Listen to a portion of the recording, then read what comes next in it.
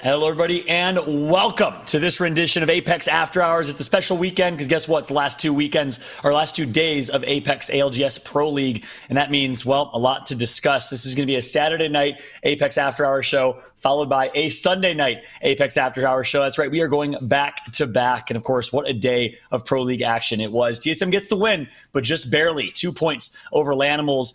Luminosity with a must-perform top 4 finish, as well as Furia in 3rd place. Certainly a lot to discuss, and guess what? We have an absolutely stacked lineup for today's show, perhaps one of the most stacked lineups we've had so far. We're going to be joined by, guess what? TSM Verhulst himself, alongside the 2nd place Optic Gaming, new rendition to the squad in Drop. Let's go ahead and welcome them in addition to my co-host in Snipe Down. Gentlemen, what a day of ALGS Pro League action. Verhulst, I'm going to start with you. You're riding a high right now, man. How you feeling?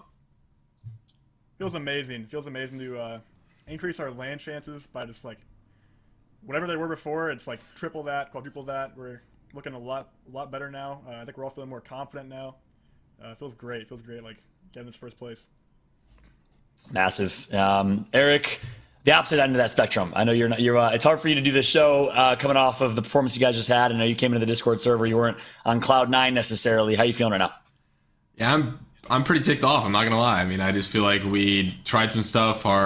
We have people landing all over the place, and the zones were average for us. I don't know. It was just a bad day all around for us, but we're still in a good spot overall, and just gotta focus on regionals.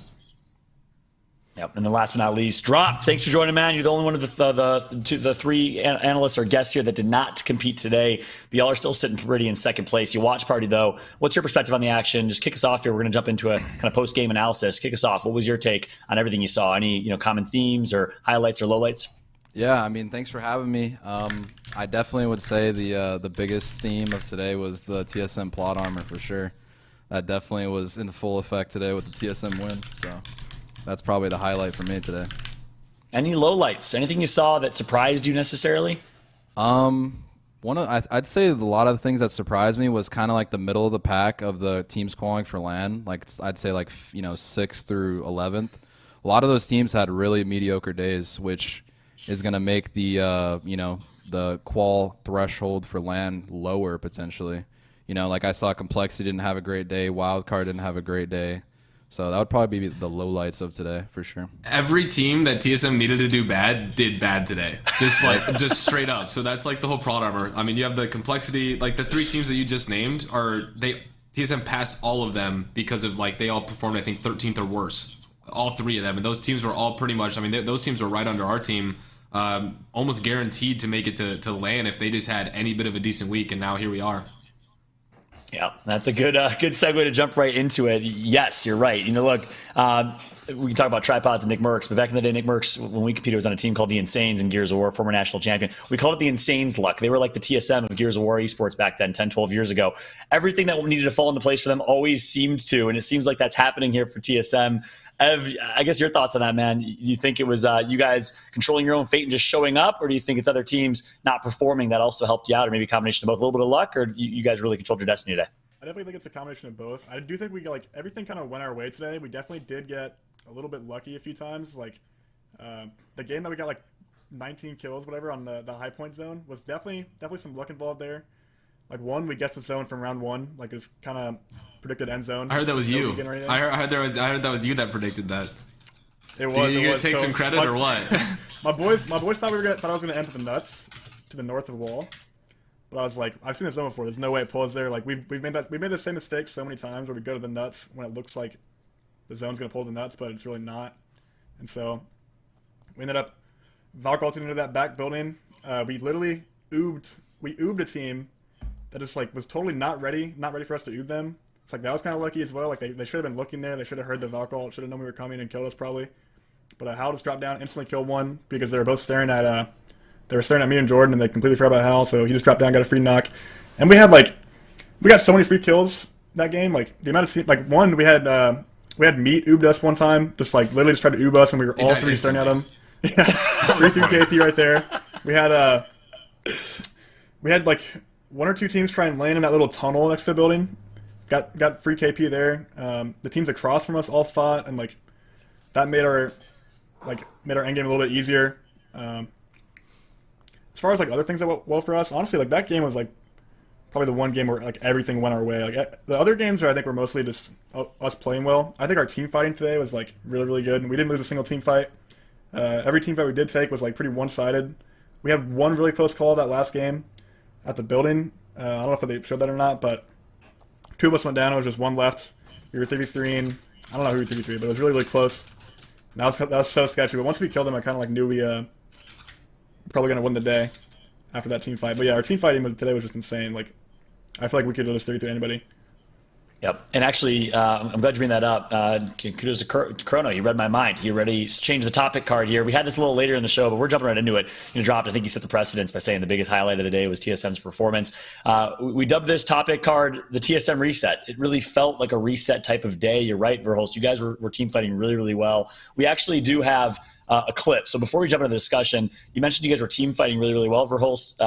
That was a little bit foreshadowing here because we prepared a clip that showcased your 3v3 prowess today. It was really on point. And Chrono has that clip ready. Chrono, let's roll it and let's listen in. Hitting the back for now. SCS are pushing up on them, Evan? keeping them trapped inside this building. Double Seer ults are forced out, and SCS, with reckless abandon, are going to jump onto the high ground, seeking their next kill.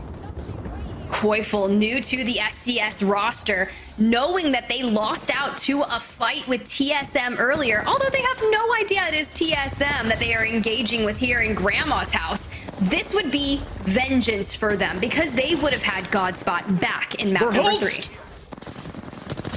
Picking up the initial kill, TSM, they're starting to turn things around. Hal goes down, but again, Verhulst is still alive, leaving reps to finish it all off. SCS get the good old Uno reverse card from TSM.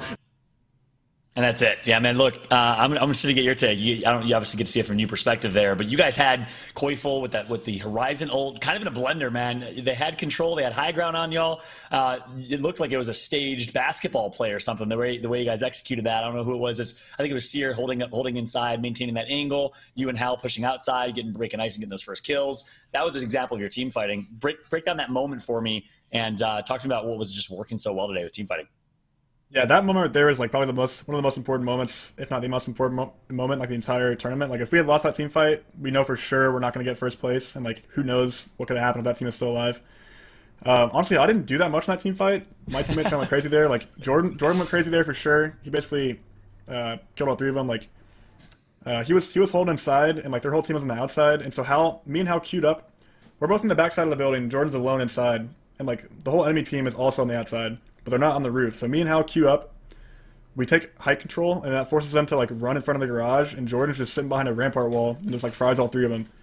And Jordan ends up clutching up there, which is huge. But yeah, our team fighting, like honestly, I think our team fighting's always been really, really good. It's just like we've been struggling to find the right team fights and like find isolated team fights recently. Like this whole split, we've been trying to like kind of play zone. I think like even though we're playing like a team fighting comp, and like that's what we need to do is just be looking for kills. And I think we've tried to like find easy ways into zone without killing anybody. We're just basically playing too passive. And now we're starting to play a lot more aggressive. We're banking on our team fighting skills a lot more. And I think our team fighting's always been good, and we're just kind of picking different fights now than we used to. Do you think the Rampart meta, because so many teams are just slamming into zones and setting up, allows you guys to take the more fights on edge and just like they're more soloed out instead of getting third-partied? Because like that fight right there, that looked like something that should have been third-partied. And if you guys got the full reset off, it was kind of on the edge of zone. Was everyone just slammed up in Skyhook, or did it feel like it was pretty free to walk in after that? Yeah, there was like 15 teams in Skyhook. There was literally like maybe like there was one other team on edge. I think it was Furia, the Clementizer team.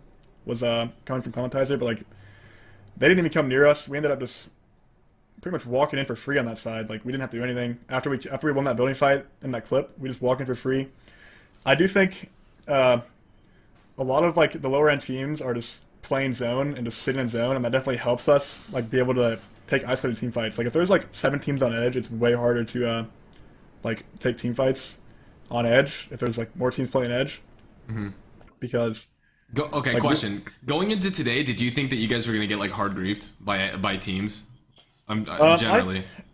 I don't think. I mean, I didn't assume we were. Like, I thought there was always a chance.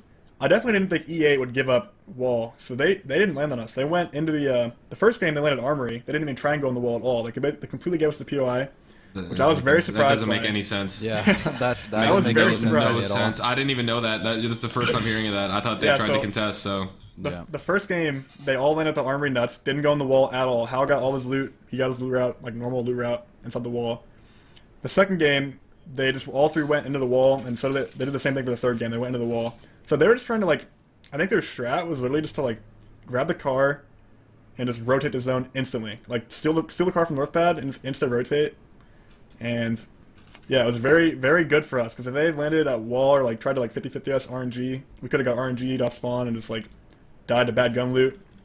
We had like plans to like counter that, but like if they had actually tried to fight us up top, the games would have been so much harder, and I don't think we would have won today. It doesn't make sense to me because they contested you hard in scrims. They played scrims for the first time against you guys because they've always been dodging like that contest or whatever because they say it doesn't matter. And then they land on you guys. They win the contest 3-0. Everyone is like, oh man, what's going on here? Is that how this is going to be? And then they just do something completely different. Like it's almost the whole comment of practice how you play. It just doesn't make any sense that you would win 3-0 and then choose to just give up the beacons. They give up everything. I mean.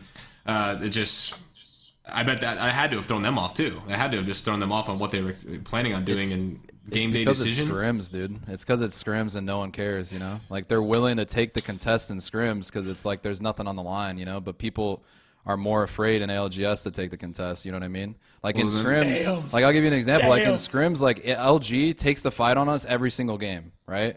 But in ALGS, they swerved away from us, like, at Fish Farms, you know? Like, they landed Gale Station. Like, they're just avoiding the fight. But, like, in scrims, they don't care because it's scrims. There's nothing on the line, right?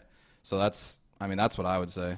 You trying to say low key? Their hands are shaking, and when it matters the most, type of thing. I mean, it's just they're just not willing to take the 50-50, and you know, I'm not going to sit yes. here. Yeah, I mean, they talk a huge game. They talk a huge game about they're going to contest. They don't care. They'll throw both. Blah blah blah. I've heard so much. Just for them to leave the POI on like game day, it doesn't make any sense at that point. Like that makes zero sense. Contest a worse team that you could actually win a POI instead of splitting a bad area with no beacon and then trying to find your way in after giving every single thing up in the main POI. Just that just absolutely makes no sense to me.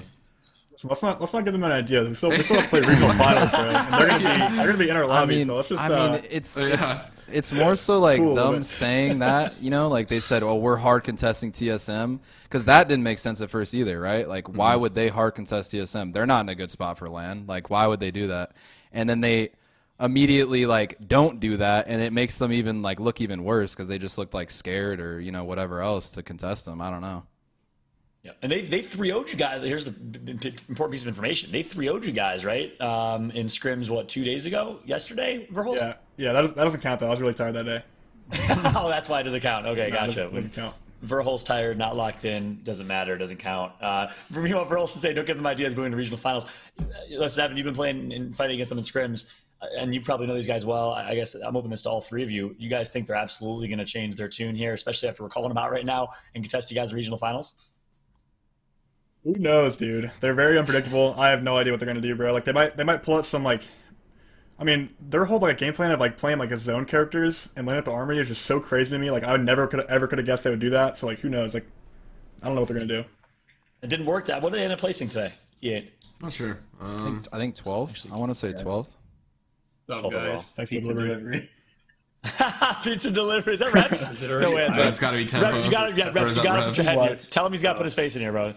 Yo, put your face in here. What do you show your face?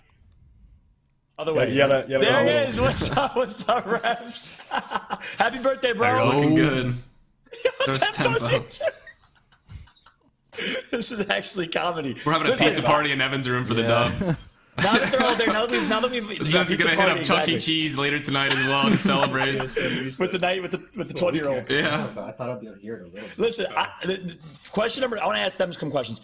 Reps, bring Reps in if you don't mind, Evan. Yo, bring Reps in. Yeah, Paul wants to talk to you. You want to talk? Okay, do you want me to give him the headset so I can hear you? No, you can repeat the question. Repeat the question. About the team fight. You said he went huge in the team fight at Grandma's house. That was like the difference maker for you guys. It was the most important fight. I want him to break down that fight from his perspective. What do you do? Can't hear it all. He wants you to break down the fight at the building where you were like behind the rampart wall, and Like the beacon building? Basically what happened is I was holding inside the building so they couldn't get there, and they dropped off high ground. We had Serialty down, and we saw that. And then Hal and Evan, I'm pretty sure, took a play for height. Mm-hmm. And he kind of like forced all of them into my OS. And I was just like sitting on a rampart shield just shitting on them completely. He was the seer inside the building that was just basically holding it down. Yeah, Jordan took no damage in that fight. He literally took 0 damage, so he just clutched we funneled him into him. Yeah, that was so clutch. The Bangor just like got dropped on, and he was like, fuck, I guess I have to push inside, and he was just like against the rampart shield, and so it was over. Last one for reps. I want to keep him Another question for you. Well, last question. He heard Hal on this show last week or 2 weeks ago say he doesn't think y'all are going to qual. You guys probably saw that clip. You guys must have heard him. I want him to tell me, like, what was wrong with Hal's mental then? What's the difference now? And does reps think they're going to qual here? Like, what's going on with your guys' mental? And he knows Hal better than anybody, right? Yeah. So Fallout's asking if what did you think was up with Hal's mental? Like last weekend when he said we weren't going to qual, and like just the mental of the whole team. Like, what did you think that was all about? Do you think that was just Hal being Hal, or like? Honestly, I think it's just Hal being Hal, but like. I never give up until it's over. I was telling the boys, never give up until it's over, because we always have a chance to come back. And I mean, if anyone's gonna come back, in my opinion, it's gonna be TSM. So let's go. Tell us that. Let's go. You can say. Tell like a hype. The plot armor, man. I think everyone was convinced that. I think everyone was convinced besides Hal that you guys were still in a really good spot. I was like, dude, you guys just got to get top 3 to first place, and you're in a great spot to qualify. And then, not to mention every other team doing poorly that needed to. So. You guys got a little bit of breathing room, but obviously that's not the end goal. Like, you guys don't want to barely squeak by. You got another big week coming up, so. Great. You're good. Yeah, tell us to thank you, man. And happy birthday. Well, thank you. Yep. Happy birthday.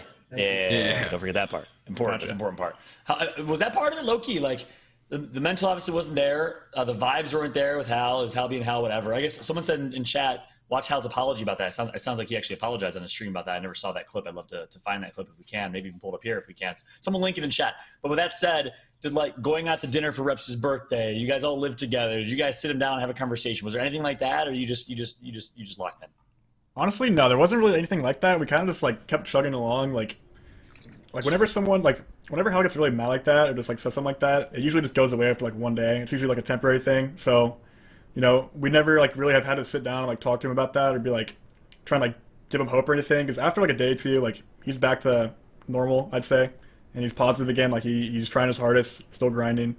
Like it's usually not an issue. Like yeah, it's like a super negative thing to say, but like it's also in the heat of the moment. It was the same day that we did poorly, and like the next day he's like literally back to normal. And it's like I don't know, you just wait out that one day that like we do bad, and drops. We're back.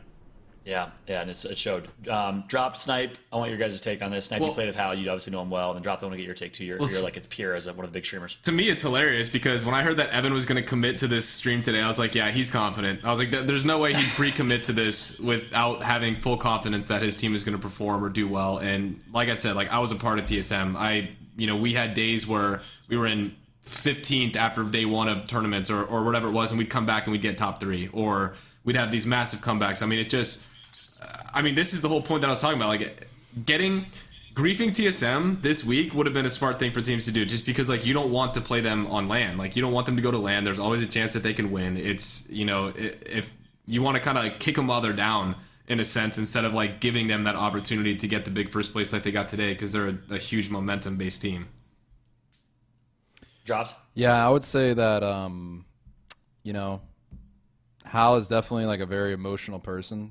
I've known him for a very long time, and it was kind of the same story with before the LAN that they literally won. He was saying how he wanted to replace his teammates and find a new team. So I mean, he's definitely like said things in the past similar to like that kind of thing where he's emotional, upset, but it sounds like that he says those things but doesn't mean them and kind of comes back to normal after a couple of days. So I definitely saw that, and like I don't know. It's not a good mindset to have, but at the same time, if he just, comes back from it after a day or two, it's, it's not really a huge deal, I would say. That's the thing, though. He didn't come back after a day or two. He then, a week later, tweeted that he's going to be taking a bit of a break. I mean, that's a big thing from this week, a big piece of news from this week we'd be remiss to not talk about. So, Verhulst, I guess final word on this topic, that tweet, did you expect him to tweet that? Did he share it with you in advance he was going to tweet that? Were you surprised like the rest of us? And then, of course, he was streaming the next day, I think, playing Realm with Zero and Rambo and them. But what was that tweet all about? So I think what caused that tweet was a bad day of Realm. I think a bad day of Realm will literally like just change you as a person. Killer. You start doubting your skills. You're like, wait, have I sucked this whole time? Like you start thinking so negative. Like if you do bad in Realm, because the thing about Realm is like you tell yourself in Realm that you're responsible for everything that happens in every game you play. And it's like if you have a bad day, it's like, oh dang, I didn't get unlucky. I just suck. It's like I think Hal might have been thinking that. I don't know. I know he had a bad day at Realm. I've had bad days at Realm, and like, bro, I had like a day of Realm where like I played for like an hour and I had like 10 losses, bro. It was so like just horrible. And I had to end my stream early because I was so mad and I didn't want to rage queue and just keep playing and start throwing like games. Like I had to end my stream early. Like nothing in Apex has ever done that to me except for Realm. Like literally, my mental was just crushed that day. I did so bad. Like I think honestly, Realm probably made him want to tweet that. Like literally, in my experience, Realm, a bad day of Realm will just ruin you. Like it is so bad. I'm so glad you're bringing that up. Of course, Drops, Snipe, I want to get your guys' take. Sorry to interrupt here. We have a clip ready. But that is a perfect setup and foreshadowing for two topics coming later in the show. One, we're discussing Realm and Realm status in the game. And then two, we're discussing kind of the audio, the state of the game. Is it as bad as it seems? The whole community reacted and blew up at Respawn like it was Respawn's fault and Apex's fault that Hal tweeted that he was like, the game's so bad that Hal's pissed. And it wasn't even the game, it was Realm, you're saying. So I'm interested to talk about that more. But look, we actually have a clip ready. Hal's apology, whoever just posted that in the chat, thank you. I personally felt defeated, and I know I was being a Demi Downer this entire time, right? And I shouldn't be doing that as a teammate or as a teammate or a leader, but I should probably said this before I muted up, but I want to just say out loud, like, I don't think we would win today if without them, to be honest. Like they stepped up so much, like it was actually insane, and I'm just happy they're my teammates because I was, the one that, like kind of losing hope, and everybody else, kind of still stuck around, and I, owe them everything for that. So yeah, I'll see you. Wow, Evan, your first time seeing that, right? That was today? Yeah, that was today. He just wrapped up a stream, I think. Yeah, that's awesome to hear. I think another thing that helps them saying that is getting first place today. Definitely makes being positive super easy. But yeah, it's definitely good to hear that. I think he knows like when he gets really, really mad and like says something he regrets. And, did he buy the pizza? I don't think so. No, I think, well, dude, it's usually minus tempo. Usually minus tempo buys his pizza because he's like just watching us play, so like he knows when to order it. Like we'd have to like order it like while we're playing or something. And it's usually harder, and so he just orders it. It's logistics, is why you're defending him. It's logistics. It's not because he's a bad person. Listen, Hal's generous. Hal's generous. He does plenty of generous things. Like you don't have to worry about that. Like he's done more than he has to. Dropped. Any thoughts? No, I mean I don't have any thoughts on that. I think that definitely good that he said that and cleared that up, and because I'm sure that makes Evan feel good to see that. So yeah, and I'm gonna make a bit of a statement or a take here. I pride myself in trying to play the host role, let y'all shine. But one thing I will say is it was a full-blown intervention. I mean, again, Verhulst, I don't know if you were watching the show live when Hal was on or what, but Nocturnal, Snipedown, and the stream turned into a full-blown intervention. You can go watch it on Spotify or YouTube. I mean, his mental was so bad. He basically said it's over. We're not going to qual. I've never seen that from Hal before, ever. It was different than anything I've seen, especially knowing what we know from Hal and TSM. And when you were on the team, Snipedown, or even before that, Valbrelli, how they clutched up when it matters and they always found a way to turn things around. The fact that he didn't even count that or factor that as a possibility is kind of crazy. So I will say true character is defined in times of adversity.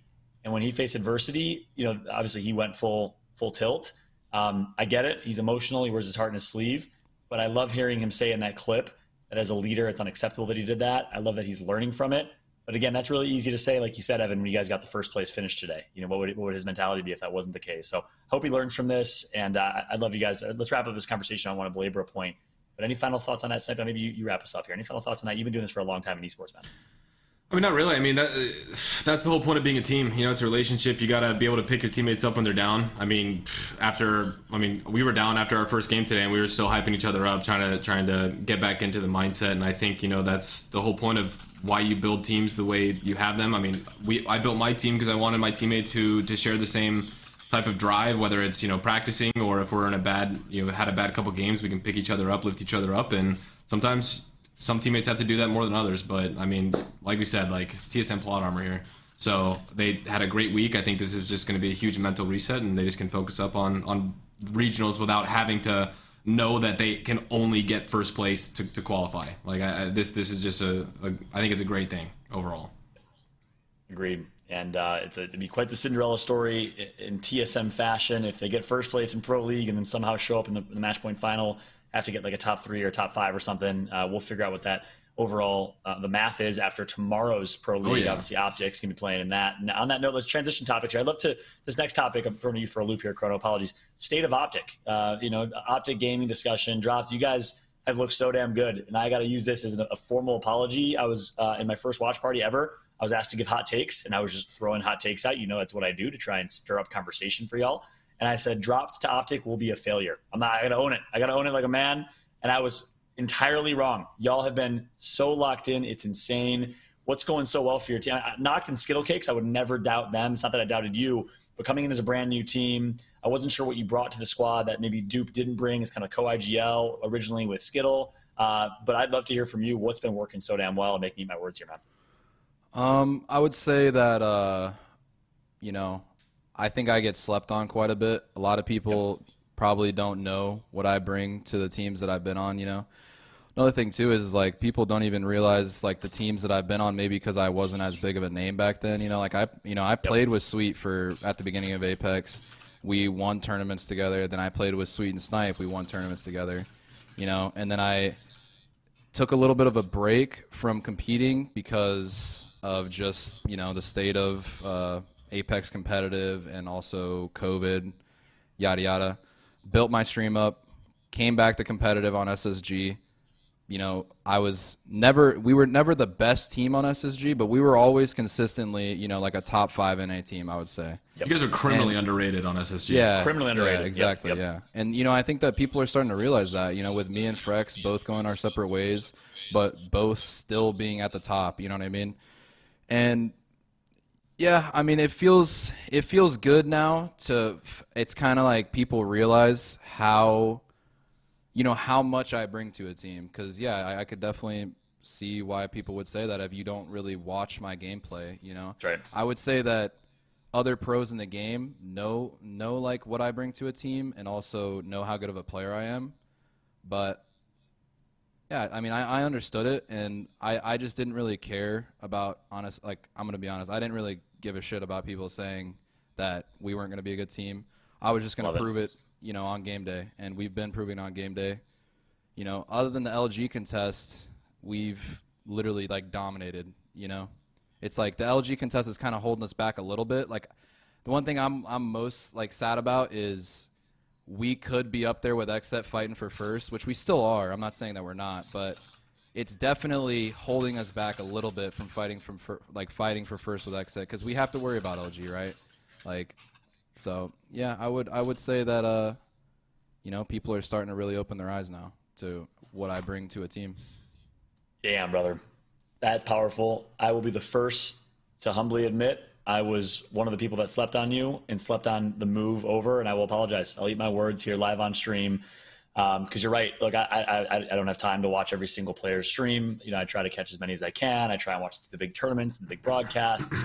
And if you don't watch your stream, you don't realize what you bring to squads. SSG was criminally underrated, and I think actually that's a byproduct of the ALGS kind of broadcast, and I was kind of obviously a big part of that, just being so focused on the TSMs, the NRGs, the big names, that we didn't really watch SSG much on the main broadcast, and we didn't really see what you guys were doing, cooking. We didn't do many listens with y'all, and you were always performing.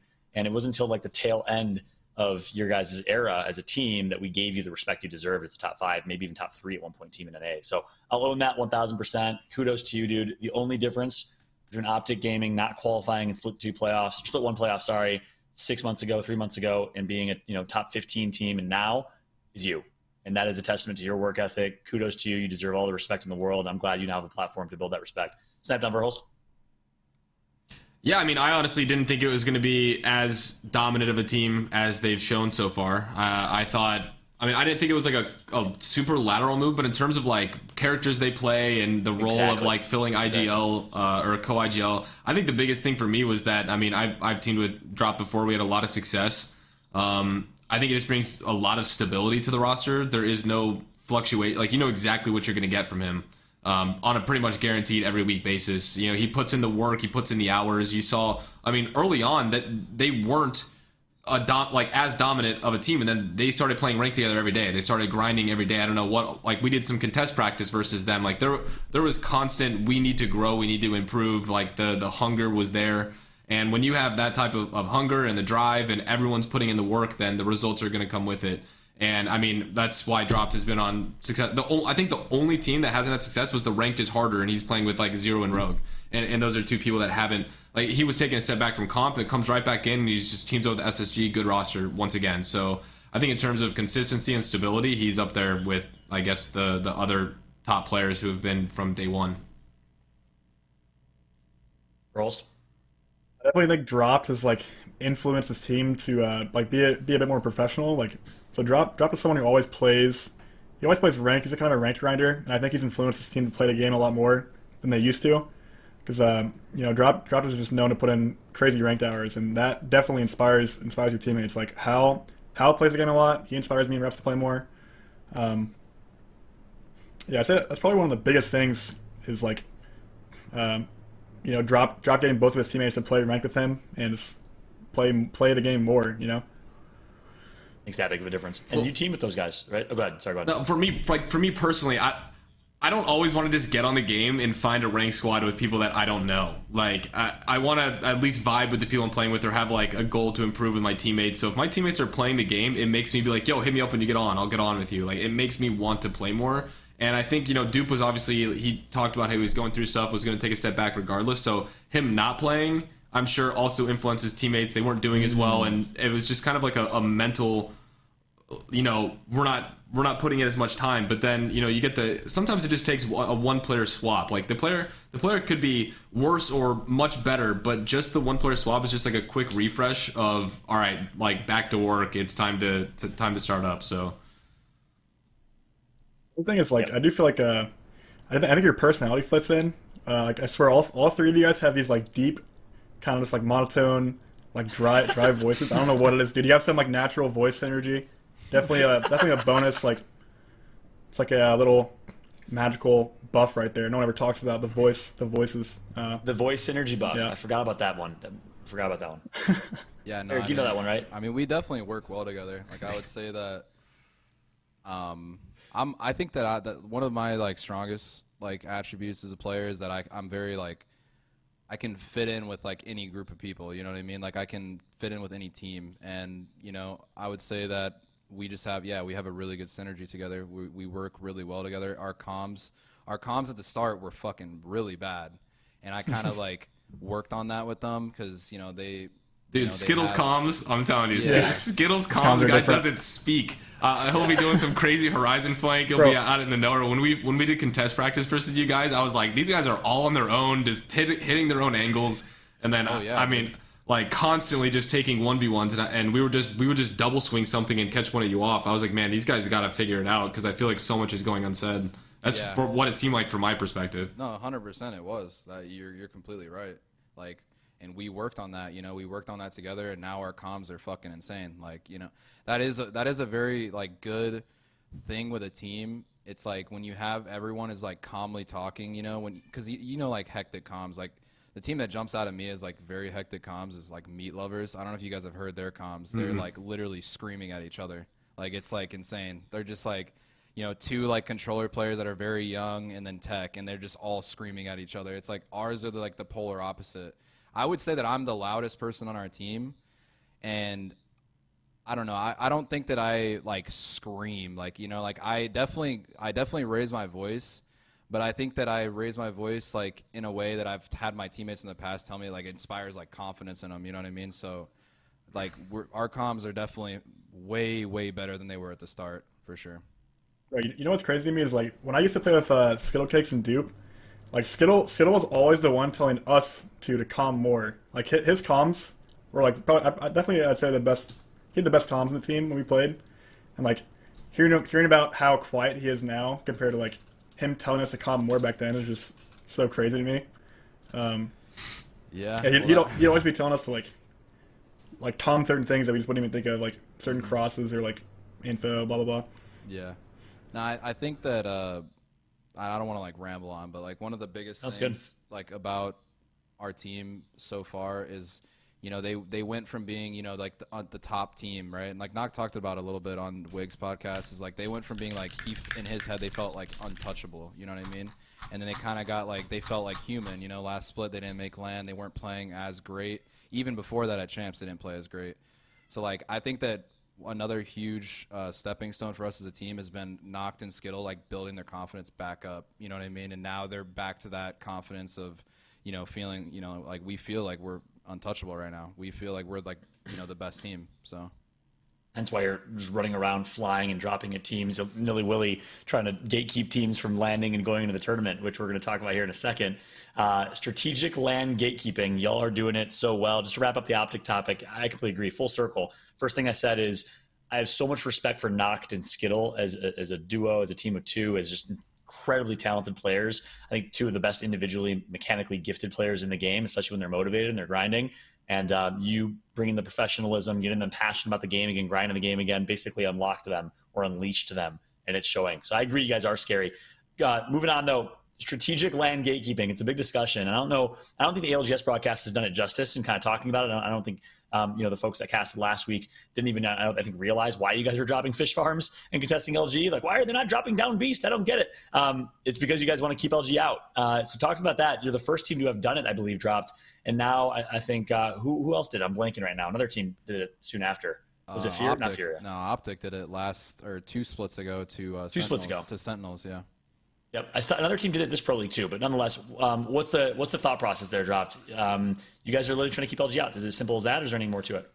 No, I mean, you know, I've talked to LG. Like that's the thing, is outside of the competition. Like I'm great friends with Yanya. I'm great friends with them. Like, you know, we're cool with each other. But at the end of the day, they decided to come Lava City Mod, you know, and they're trying to land at our POI. So. Yeah, I mean, we're going to do our best to make sure that they're not at land to grief our games. You know what I mean? So that's pretty much like there's nothing like it's not too deep. Like it's not like we hate them. It's not like I'm going to be on here saying I hate LG. They just simply drop at Lava City and Mod, which they've actually said now that they aren't. But, you know, they could just be doing that to call for LAN and then come LAN. So that's kind of our mentality going into it, because we know that if we were in their shoes and, you know, we would do the same thing. We'd be like, hey guys, like, you know, we're not coming anymore, don't worry, like, you know, and then just come back at land. So that's kind of like the situation with the whole landing on LG at fish farms and everything. Pretty simple. Yeah, you know, you're right. It's business for you guys, nothing personal for them, trying to keep them out, just like it's business for them if they were to drop on you guys at land and change their minds. You would, you know, you would blame them. You just want to make sure that doesn't happen. Dark Zero was the other team. Thank you, Jarvis and Lord Vader in the chat. Dark Zero is the other team that it was a complete nightmare. You guys saw Nice Temple's tweet. DZ didn't go with their normal drop spot. I think it was Fragment, and ended up going to Lava Siphon, dropping on, I think, LG, who went Lava Siphon to avoid you guys dropped, if I remember correctly. And then who was it? Was it Oxygen or another team that went somewhere else? It was kind of an absolute I think Oxygen. Cycle there. There's Oxygen. Sniped on Verhulst. I want your guys' take on this, because Evan, especially you, Snipe, let's start with you, but Evan, you pile on, because you're the one with the target on your back. I mean, no one wants you guys to qual because they know what you guys can do at LAN. I'm surprised it didn't happen today. So I'd love your thoughts on if this is fair game or not. But Snipe down, break down what we're seeing right now and if you think it's fair game.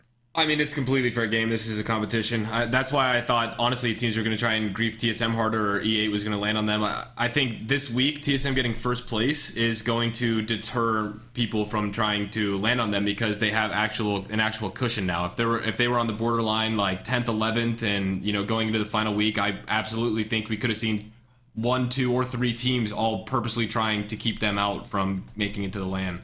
I mean, if I was in a position...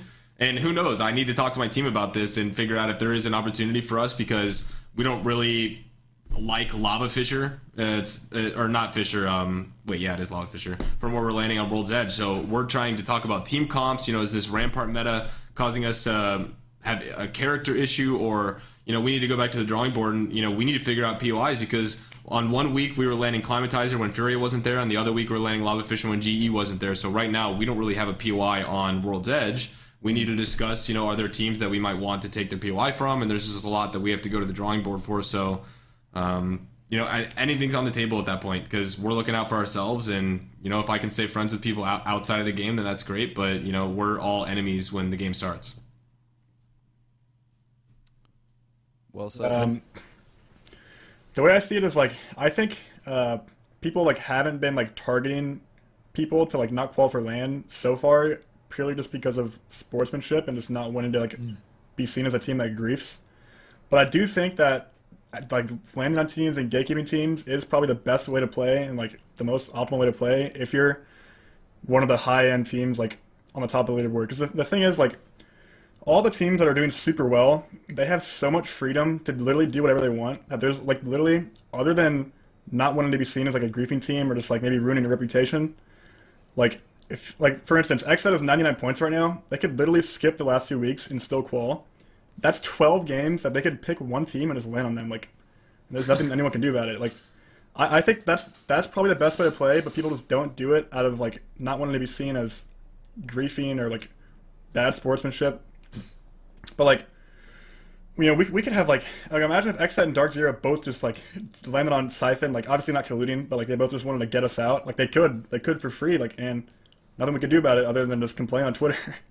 But, yeah, teams could definitely do that, and I think what's holding it back is just reputation and sportsmanship.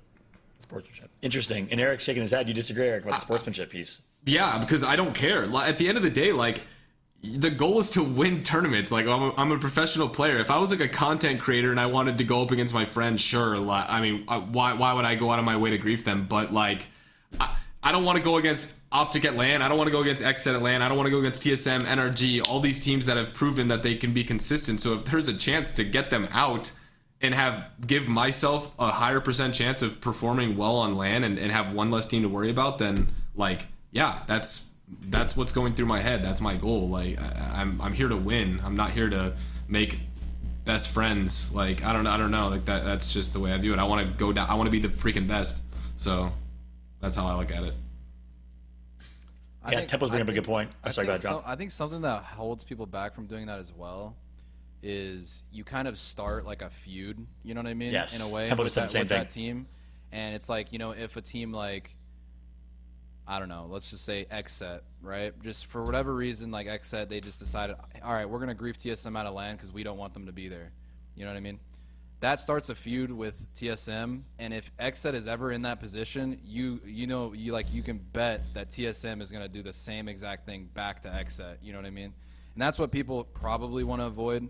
Also, with TSM, there is the TSM effect, where if you do something along those lines, you're probably gonna be getting a lot of hate, and that's actually something that is pretty interesting outside of the game. Some teams don't even want to do something like that to TSM because of all the hate they'll receive, and how that would affect their mentals, as well as them losing potential a little bit of support from those maybe some of those TSM fans. It's Zach Mazer always talks about it. His mom, I think, got a death threat or something on Facebook when they were contesting TSM. So there's actually external factors as well, especially with a team like TSM. Wow. I would not have thought about that side of it, but I do not that deep. I mean, personal family member, that I didn't realize that was happening. That's unacceptable. But you're right. I mean, look at Nasky and the Kansas City Pioneers, going into Split One playoffs, they were getting absolutely harassed by TSM fans for contesting the wall. And it wasn't just the fact that they were losing or whatever. It was purely just the hate from the TSM fans that kept them staying there because they wanted to be toxic, but then got them eventually leaving. So that's an interesting take. I think it's fascinating personally. Again, as someone who purely wants Apex to grow as an esport, for the entertainment of Apex and for the health of Apex, it's a really unique thing to this esport. Eric and I have done a lot of different esports, watched, casted, played, it's competed, etc. You don't see that really in any other title, that dynamic. So at a minimum, you guys all agree it's entertaining, it's unique, and it creates storylines and discussions like this, right? I mean, that part right there is healthy, but the death threats, I think we all agree, absolutely unacceptable. Yep. And on that note too, one way to look at it, again, I'm interested to see what the chat thinks, what the community thinks. Let us know what you think on Twitter and socials as well. But is it fair game? I think my take after hearing you all talk and debate and disagree a little bit is dropped if it's strategic land gatekeeping, like what you're doing, trying to keep a team out to claim that POI or ensure that POI is not contested. If it's strategy driven, I think that's fair game. If it's, and Eric, this is where I maybe slightly disagree with you. If it's purely like, I don't want TSM to compete on land because I'm scared of them, I think that it crosses the line just a tiny, tiny bit on the unsportsmanlike or something side of that line. With that said, it is still strategy, I guess. I mean, but at the end of the day, like, that part is less strategic. It's more just, I mean, I guess it's still technically strategic. It's less in-game strategic. It's more macro strategic than micro. I mean, the goal for me, like, Pro League is barely any financial reward. You know, we put in all this time, like, there's really is no financial reward, but you go to LAN and TSM just won $100,000 each. So that's the goal is to win LAN. So if you like, in my eyes, I'm like, preventing the best teams making it to LAN is about the most strategic it can get. Like, I mean, if you're like a 25th place team and you're like, oh, I'm just gonna land on TSM for the lulz, yeah, you should honestly be kicked out of the games. That's just straight up griefing. But if there is like a lot of strategy behind it, and you know, maybe there's POIs that you want, and there's teams that are on the fringe of making LAN, like that it's totally worth it to try and contest. I mean, there's a lot that goes behind it, but I mean, I can see the positives, the negatives. I mean, you're always going to get, you know, haters for making plays like that, especially against an org like TSM. You know, they have the most supporters of any org by far. So, but at the end of the day, like, I mean, my goal isn't to win Pro League. My goal is to win LAN. Yep, that's fair. Let's end that topic on that. Final thought. Great discussion, though. And wow, match point finals will be interesting. No one really targeted E8, even didn't, after 3-0ing them yesterday because Verhulst was tired, apparently. Didn't even contest today or target TSM today. Will that change in the match point final? Well, Eric maybe hinted that you guys want a different POI on World's Edge, so we'll FaZe make that decision. A lot goes into the strategy here. Let's transition discussion to state of the meta. We saw Rampart, Bangalore. We saw Loba back on display today. 3-4 Loba teams. We haven't seen Loba really as popular as of late. And then, of course, TSM, a couple other teams are still running the good old trusted Horizon, Valk, Seer. Obviously, you know, Cat and Seer still in effect now, as long as triangles exist in the game. Would love to hear you guys' thoughts on rise of Rampart, meta in general. And then Snipedome, we actually also did have a question about how much your coaches impacted you, and you said you're going to go back to the drawing board. We'll talk about that a little bit later. But state of the meta, state of the characters, and where things are at with Legends right now. Drop, kick it off. Yeah, I mean, you know, I think every single pro has all voiced their, you know, this dislike with the Seer Catalyst meta. It's just not much skill involved. You know, you're just shooting diamonds through a wall. It's, you know, pretty stupid. I think everyone agrees on that. In terms of Rampart, though, I think Rampart's a very interesting character. I think that there would be more Ramparts at LAN than there will be online, just because of the fact that, you know, on LAN, more teams alive, those walls are going to be very crucial, you know, to holding a spot down, holding space down. So I think that'll be interesting. But overall, yeah, Catalyst Seer sucks. That's probably the biggest point on the meta. Do you think Gibby Rampart is gonna be like a LAN comp? Gibby Rampart like Loba? Because I saw a lot more Lobas today than I was used to seeing. We were shambles on loot from Lava Fisher, and I kept thinking to myself, like, man, a Loba would go big for us right now. But I mean, Loba's a character that gets worse the more Lobas there are in the game, because then all of a sudden everyone's loot's taken. So I mean, it's one of those like power picks where if you're the only one, you can get to zone fast. You have a good POI. It's a great pick. But I thought and we talked about this with Mac last week, but the Rampart Gibby comp is a very strong defensive comp that is hard. It's hard to push. I mean, Crypto becomes a pick after that? Are we going to see fuses because of all these Ramparts? I am so tired of Rampart. I actually can't stand that character. So if there's a way to counter it, then just let me know. I mean, I'm not going to say too much, but there definitely is counters to it. I would say that the Gibby, I don't know. I personally, you know, I don't really understand the teams that run no Seer. I think if you're playing hard zone, then sure, you can get away with it probably if you're just kind of like bunkering down, playing hard zone. But I know for my team, we're not going to be caught on edge against a Seer team with no Seer. So we would never get off a Seer. The character's just too damn strong, you know. But I do think that there is a lot of capability with Rampart Gibby. You know, I kind of saw it today with Mac and Naughty. They bubbled down. Naughty looked a little panicked on Rampart. He wasn't really putting too good of walls down, but I can definitely see the logic where you bubble forward and then kind of start placing walls to guarantee the walls will stay up. So I could see the logic there with the comp. It definitely could work out. So, Evan, we're not a zone team. It's like I don't really know what it's like to like rotate the zone and have to put walls and all that. But I definitely think not playing Seer is kind of troll. Like one, you're giving up the UAV scan, the beacon, which is like I think it's so strong and so slept on. Being able to see every single team in the map and like not having that is just so crazy to me. Like Gibby, Rampart, Loba, I think you have like no like rotational ability really. Yeah, you can like kind of like if the zone's next to you, you can basically be indestructible with Rampart walls and Gibby bubble, but like you can't rotate the zone quickly. You don't have Valk ult unless they play Valk with it. It's Valk, Gibby, Rampart. You mean Landmals, right? Valk, yeah. Landmals dropped? Yeah, Valk, Gibby, Rampart. That's the comp they play. They didn't run it today though. They were playing Loba on World's Edge today. Loba, Rampart, but no Gibby, Seer. right? Yeah, no Gibby. Yeah, yeah, it was Valk, Loba, Rampart. Yeah, Rampart. Did they run? And I missed the first 3 games because I was too busy taking care of personal errands. Did they run Gibby on Stormpoint? Probably not, right? Yes, they did. Oh, they did. Yeah. So they ran Gibby on Stormpoint. You think it's a map-based thing, or did it not go so well and they switched? I would assume it's probably a POI-based thing, probably more than anything, because they're playing from NRGs. They're I think staging Mirage today, right? Yeah. So they're probably a little less loot, just hard playing zone, kind of like similar to how NRG does. And playing Loba allows them to rotate even earlier because then they can just Loba loot, right? So I think it's probably more of a POI based thing than a map thing. Roll the coach. I want to hear you guys' thoughts. Drop. You guys do not have a coach on Optic, right? No, we don't.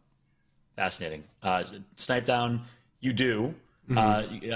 Talk to me. You said you're going back to the drawing board. Talk to me about the role of a coach here. Verhulst, obviously, Raven has been very outspoken and had gotten a lot of credit for how he's kind of helped you guys turn around, helped you guys win your LAN championship. So Snipe down, Evan. I want to hear your guys' side of things. Why pro coach? And Eric, starting with you, what your coach has done for you, and obviously Verhulst right after. And then dropped why you guys don't have a coach, why you don't feel like you need one. Obviously, Optic would be willing to finance one, I'm sure. So Eric, kick this off. Yeah, I mean, we actually went out of our way to ask Raven because he kind of set the standard for what you want to see from a coach, just set the way that they set up practice or, contest practice or just have ideas of how you want to play the games.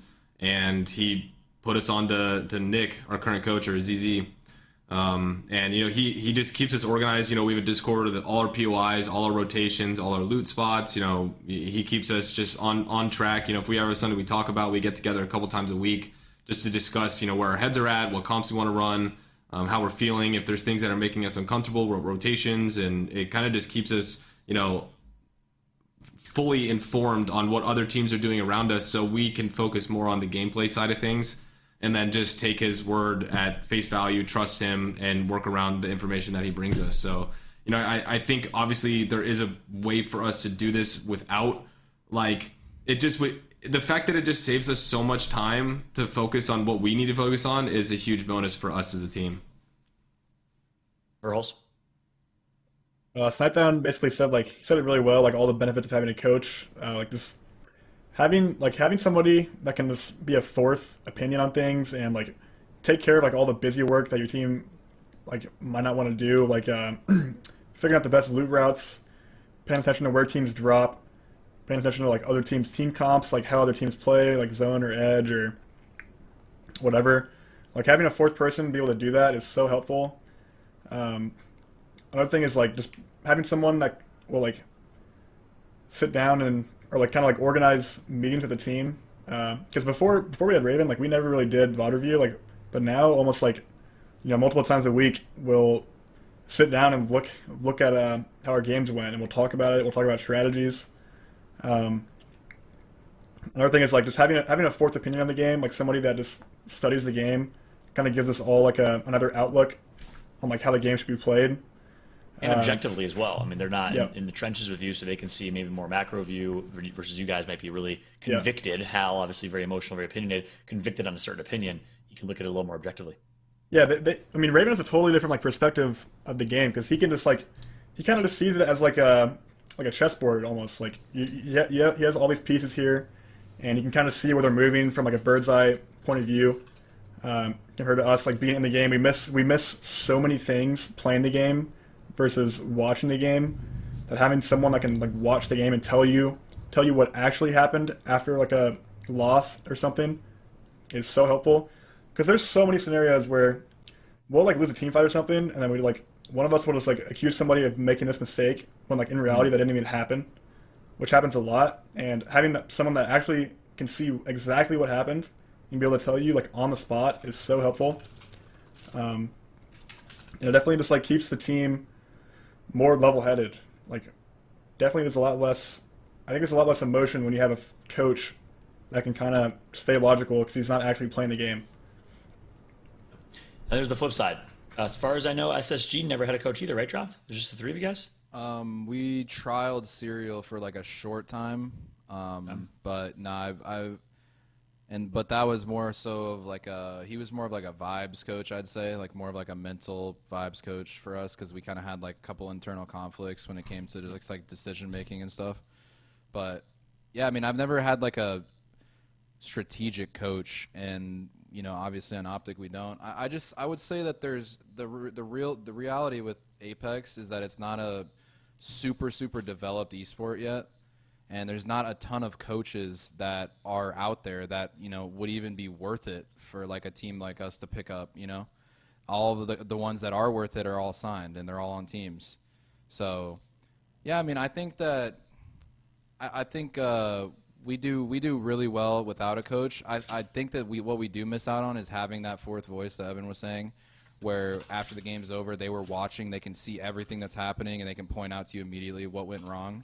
But in terms of like strategy and those kind of things, I think that my team we're really good off, like well off with our minds for the game and that kind of thing.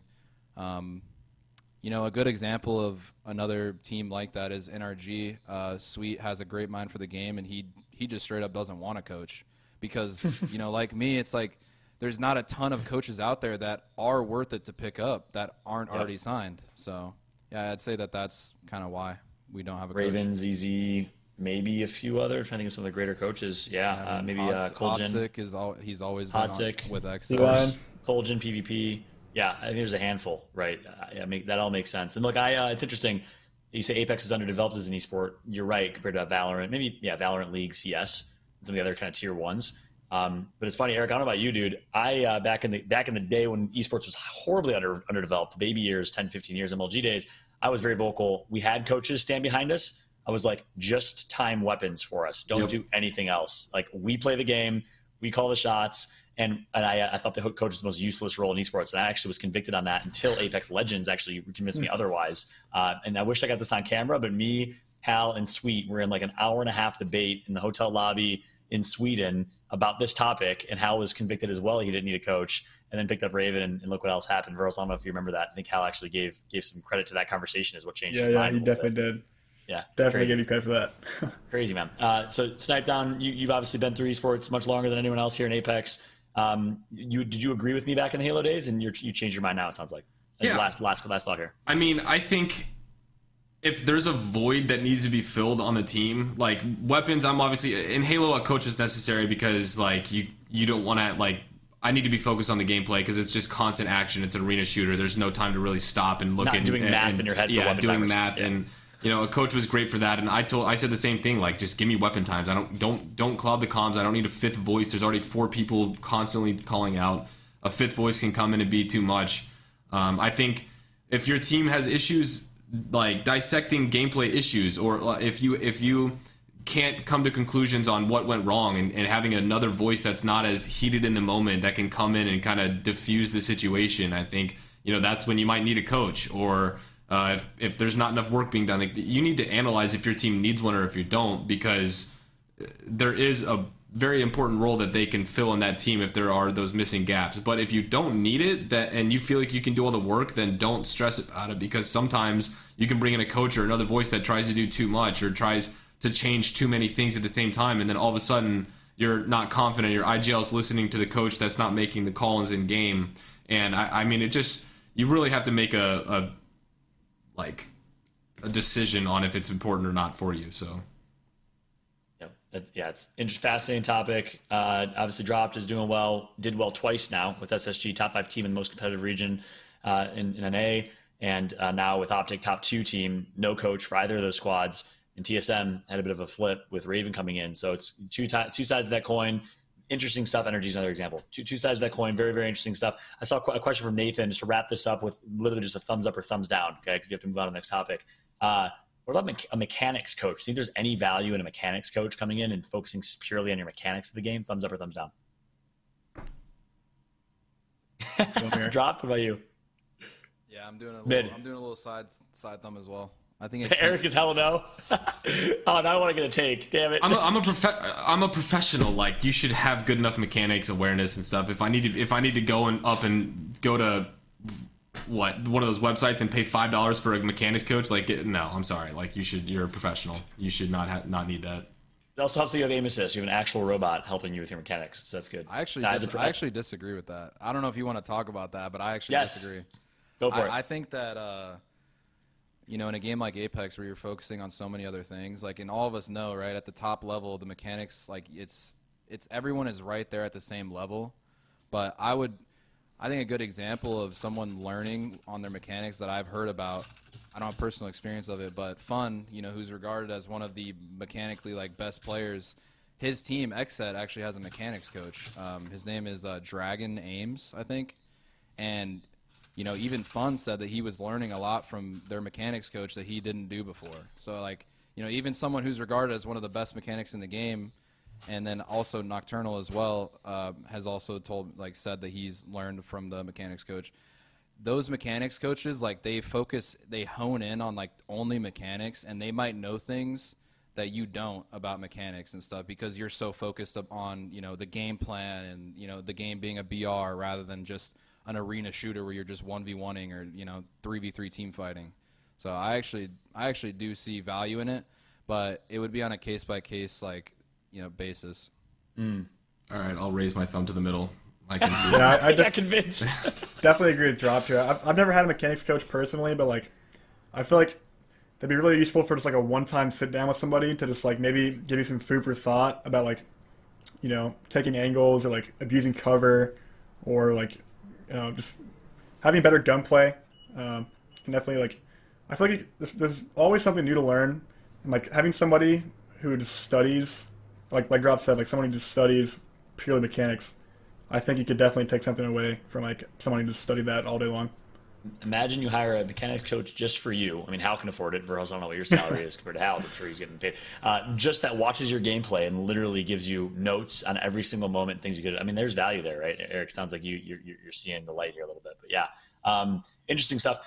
I see Eric's point. As a pro player, you're a pro player. It's your job. You should be able to focus on your mechanics. But at the same time, 50, 70 years ago, you probably didn't have running backs coaches and wide receivers coaches in the NFL, right? Now they all have their own specialty coaches. I think the way esports and coaching is developing is fascinating. And I got to agree with Dropped and Verhulst. They're both side thumbs, not thumbs up. But I'm going to give it a 3/4 thumb to wrap this one up. I think there's value there for pros, but 1,000% 2 thumbs up for amateur players that are trying to get better. I mean, I didn't even know half of the mechanics that y'all know already as a Diamond Masters level player. The exhaust, wall bounce, super bounce, and super gliding. There's so many things that I guarantee Diamond players have no idea what exists. So if you're in the chat and watching, things like Medify, it also supports the ecosystem and helps people like Serial, who does coaching, gets paid for it, and helps people, and Genos and others make a living out of this too. So it helps the ecosystem as well. So 2 thumbs up from that perspective for me. Let's move on from the topic of conversation. Either way, a fascinating discussion. And actually, one final thought on that too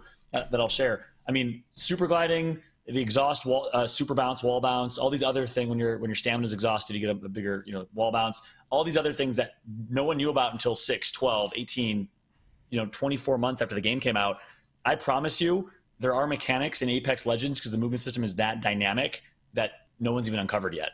The best example of that is actually in Gears Esports. There's something called a reaction shot where you could literally shoot up A around a corner, turn your camera, shoot behind you, but then keep using the momentum to run forward. And it looks like you shoot out of your ass and you can run the next direction. No one knew about that until 11 years after the game, 7 years after the game came out, which is fascinating. So things like that absolutely will change the game in Apex. And I think that there's a lot that we haven't not even uncovered, unexplored territory overall. So let's move on to the next topic, though, away from ALGS post-game discussion. Great ALGS discussion. We spent a lot more time on that today. We're going to kind of cruise through the next couple topics here. We usually wrap this up in about an hour and a half because obviously it's the second to last day of Pro League. Regional finals are coming up, and ALGS is the heart of the discussion here. But I want to talk about Realm. You mentioned earlier, Verhulst, you mentioned how Realm in totality has been interesting for Apex. I've heard all types of different opinions. It's the most fun I've ever had, says Rambo, and it rejuvenated his passion for the game. It's such a breath of fresh air from ranked. I can't stand ranked, and it fixes all the issues with ranked. But then you also hear the other side of like it can absolutely put your mental in shambles. There's also been a lot of discussion around Realm and are they playing nice in the sandbox with the rest of the community? Things like Oversight and others having some scheduling conflicts that we've heard with Tempo and others. I want to hear your guys' thought on Realm in general, and then we'll shift to Realm Champions League, which is coming soon. But Realm in general, good or bad for the scene or mid? Let's do the same thing. Thumbs up, thumbs down, or mid if it is a good for Apex. All three of you. Thumbs up from Dropped. Thumbs up from Eric. And thumbs up from Verhulst. I'm going to give it a thumbs up as well. Dropped, kick us off here. Why do you give it a thumbs up? What are the pros and cons? I mean, any tournament for Apex is always going to be good for the game, especially with the prize pools that they're bringing. I think that even me, I've had some very vocal concerns with them. I think that Realm was awesome the first week. Everyone was taking it super serious, but then like with anything, right, people kind of start to get like a little, tired of it, or, it's the same thing over and over. They kind of start losing their focus with it. And then Realm was also like changing the way the ELO system worked and just changing stuff when it didn't need to be changed, in my opinion. And I would say overall really good for the scene. I think that if it's managed correctly, it could be a long-term thing. They also are bringing in Realm team queue, so everyone that like hates solo queuing is going to be able to play with their pro teams. And essentially that probably will kill minus tempo scrims. But, at the end of the day, like, teams are going to play for money. Like, if there's money involved, everyone wants to play for money. No one wants to just play for free if we can play for money and also get practice at the same time. So, yeah. Yeah, that's right. And I tweeted this, middle tier, the pyramid kind of problem with Apex, which is like the middle tier, the 20, the 30, the 90% of diamond players don't have a chance to compete. And I didn't know about Realm at the time. And I had a chance to meet with the owner of Realm and talk to him, and I realized, wow, this is going to absolutely help with that gap. So I think they agreed, playing more tournaments, more opportunities to compete is nothing but good for the scene. Does anyone else have any differing opinions or hot takes? Or are you guys all going to agree? If you're all going to agree, we'll move to the next topic. But anyone else have any hot takes or differing opinions? I mean, I agree with everything you said. I think the biggest thing is a lot of people have complained about like there not being enough ways for amateurs to find their way into pro lobbies or to get their name out there and things like that, because obviously people aren't playing ranked anymore, so they're not going to get recognized in ranked. There's like the getting number one isn't as beneficial as it was in the past. So this is just a way for people who are the amateurs that haven't been able to get their names out there to get matched with pros and maybe turn up one of those games and be like, okay, like this guy's really good actually. And I think that is a way to keep the longevity of Apex esports alive, is by doing more grassroots. I just hope that this doesn't overshadow or kill a lot of the other events that could happen. Like I just hope that there isn't a bunch of time conflicts, and if that Realm doesn't just try to take over every single thing in the space to open up the doors for other tournaments to be available. Makes sense. Realm Champions League. Look, I want to show a quick screenshot and I want to discuss a leak came out. Sources, courtesy of Cutnoid, always covering Apex. Big shout out to Cutnoid, everything he does, and all the content he provides and coverage he provides. Does a great work for the community. Saying starting next week, Realm will launch the Champions League, featuring only Pro League teams. Games will run 5 days a week in 3-month-long seasons for $120,000 in prize money. And I think that's probably what you were alluding to, Dropped. If they can offer scrims, but for $120K, yes, please sign every pro team up. Placements will be earned twice a week, Monday through Thursday, where the top 20 teams qualifying for Friday's lobby. EMEA Champions League will launch at a later date. Realms also says they're launching a program to get teams signed and bring orgs back into competitive Apex, just like Wildcard came in. And who knows, maybe big orgs like Team Liquid, Cloud9, Space Station, and others might make a return. That's huge for the scene overall. Again, last final thoughts here. I think we all know it's healthy. You guys excited for Champions League and what you're hearing so far?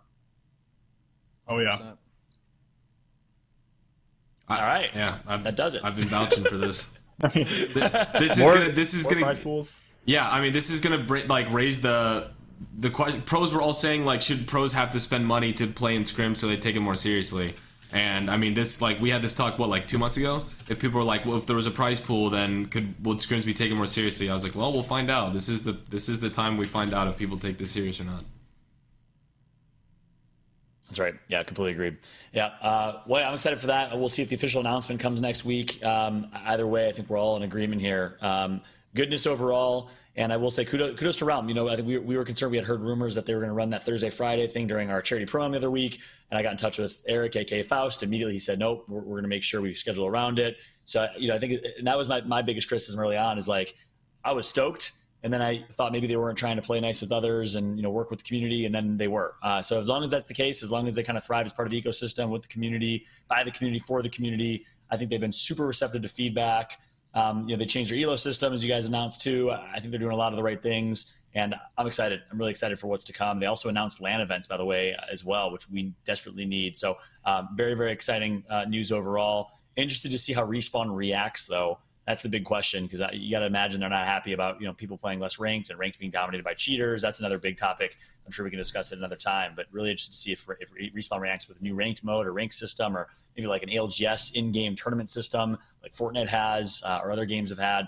Gosh, give me just an MLG playlist to snipe down, just like we used to have back in the Halo days in Apex. Something as simple as that would be great.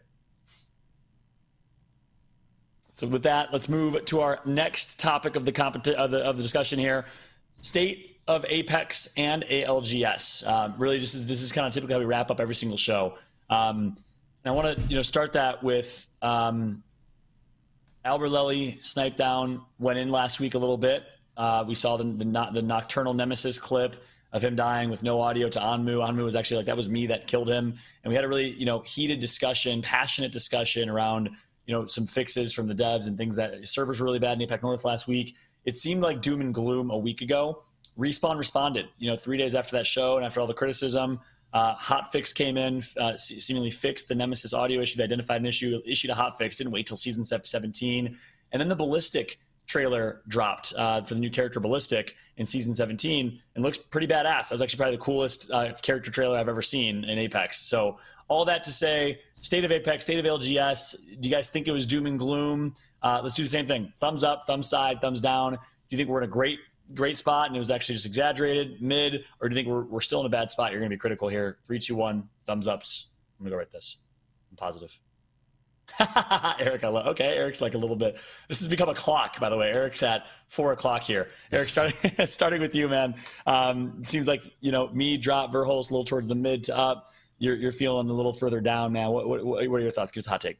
I mean, my biggest thing is just the communication. I mean, it always seems like it gets to a point where we did the whole Save Apex rank to finally get DDoS fixed, and it was this giant movement by all the professionals to get some sort of response.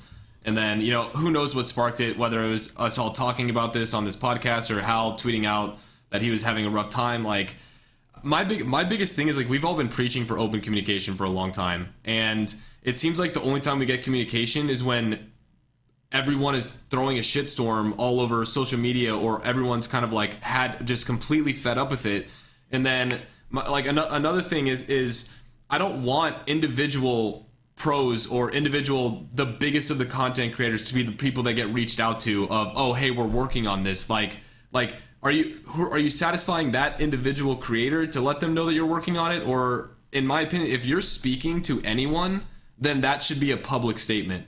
And because like that would make it open communication. Don't only talk to your biggest creators or only talk to the top of the top, because then you're alienating the casual community. You're alienating everyone else and feels like they're not cared about. It's only the people that have the biggest of the big voices, and that's when we see the changes. So in my eyes, like, being more direct is going to give me so much more respect for you as a company, and just to know that this is being looked at, this is being worked on. If you can't fix the issue, like, be open about it. Say, you know, we're working on this. We see that these are the issues. We're actively investigating and figuring it out. But don't just speak to people behind the scenes. Like, make a statement. And I'm glad that, you know, the audio has been great. So huge props to the team for figuring out the audio. I don't know what it was, server based or what it was, but I think that is a step in the right direction. I just hope it doesn't just do the same routine that we've seen, where, you know, one thing gets fixed, then all of a sudden it goes up, and then it's right back down, gets to the boiling point, and then we're back in square one. 3 steps forward, 2 steps backwards, rinse and repeat is what you're hoping to avoid. Yes. Yeah. Verhulst and Drop, I want to hear thoughts from both of you. Evan, kick us off. I think Apex is in a solid state right now. I think I'm really curious to see like what the next season's gonna be like, because every season, like recently, Apex always, I don't know if Apex tweets this, but like, there's always a tweet about like player count, and it seems like player count is being like new record player counts are being set literally every season, which is kind of crazy when like all you hear from the pro scene is about how like the game's dying or like there's so many issues, but like somehow the player count is still growing every season. And so I think, you know, we've been on an upward trajectory for like a long time, like just player count wise. And I think as long as the casual side of the game is happy and the casual player count's high, like the pro scene can't really die. Like, I mean, as long as there's casuals to watch the pros, then the pro scene's gonna be well off. Like, it's gonna be too big. It's gonna be like a big issue if like Apex just like imagine if Apex kind of just like full on catered to the pros and like made like a separate game mode like just for pros. I just wonder if that would like alienate the casuals too much, and that would like reduce the player count, because like at the end of the day, the casual player count is what fuels the pro scene and the developers entirely. Like that is like the number one resource for the game's well-being is the casual player base.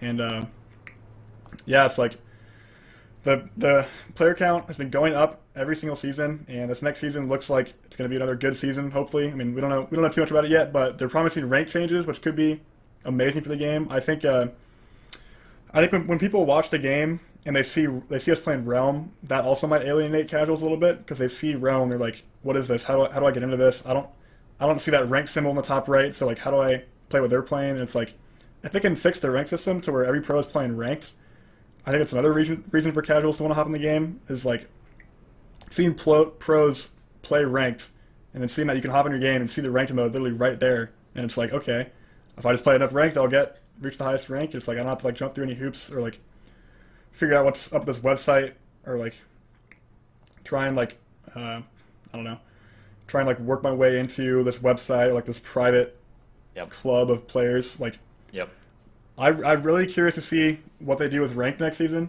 and the rest of this changes next season. I wonder if they're going to do anything huge, or just, you know, it's going to be small changes. I don't know, but I'm hopeful for another player count increase next season. We'll see. Yeah, and I personally don't think any rank changes are going to come next season. I think it's a longer tail. But with that said, I have actually a few thoughts to chime in with that. But first things first, Drop. Do you guys have anything urgent like you wanted to say in response to that, or not necessarily? Because I have a couple thoughts. No, you can go ahead.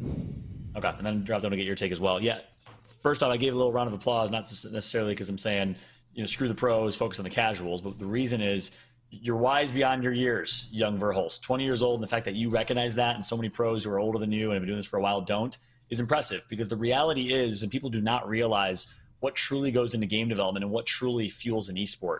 It's not devs listening to pros whenever they complain about something and immediately responding like they're lackeys. It's having an open funnel of new influx of players coming in and putting them on a player journey to go from being a casual player to a casual competitive player to a competitive player to then a pro player. If you at any point limit that journey or that funnel, you are limiting the growth of a game, and over time, that game will die. And Eric can point to this, I can point to this, so many esports that have died. And you asked me this at dinner the other week, Evan, in Kansas City. You said, why did Gears die? It seemed like a good game. I used to play, I used to enjoy it. It was because of that.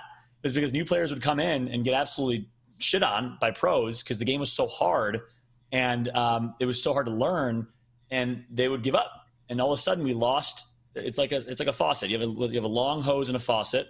if you close that faucet, eventually the water's going to run out. You need to have the casual players come and have a good experience. So that's why season 16, it wasn't the pro fixes or the audio or this or that everyone talks about. It was Mixtape, the new training system and onboarding system, and that allows you to play against bots for the first time ever in Apex. Those two things, and then in the firing range, those three things single-handedly helped so many new players learn how to play Apex and come into the game. And that's gonna pay dividends in a season or two when those players get hooked, fall in love, and then become competitive players or competitive fans of Apex Legends and your fans. So I love that you say that.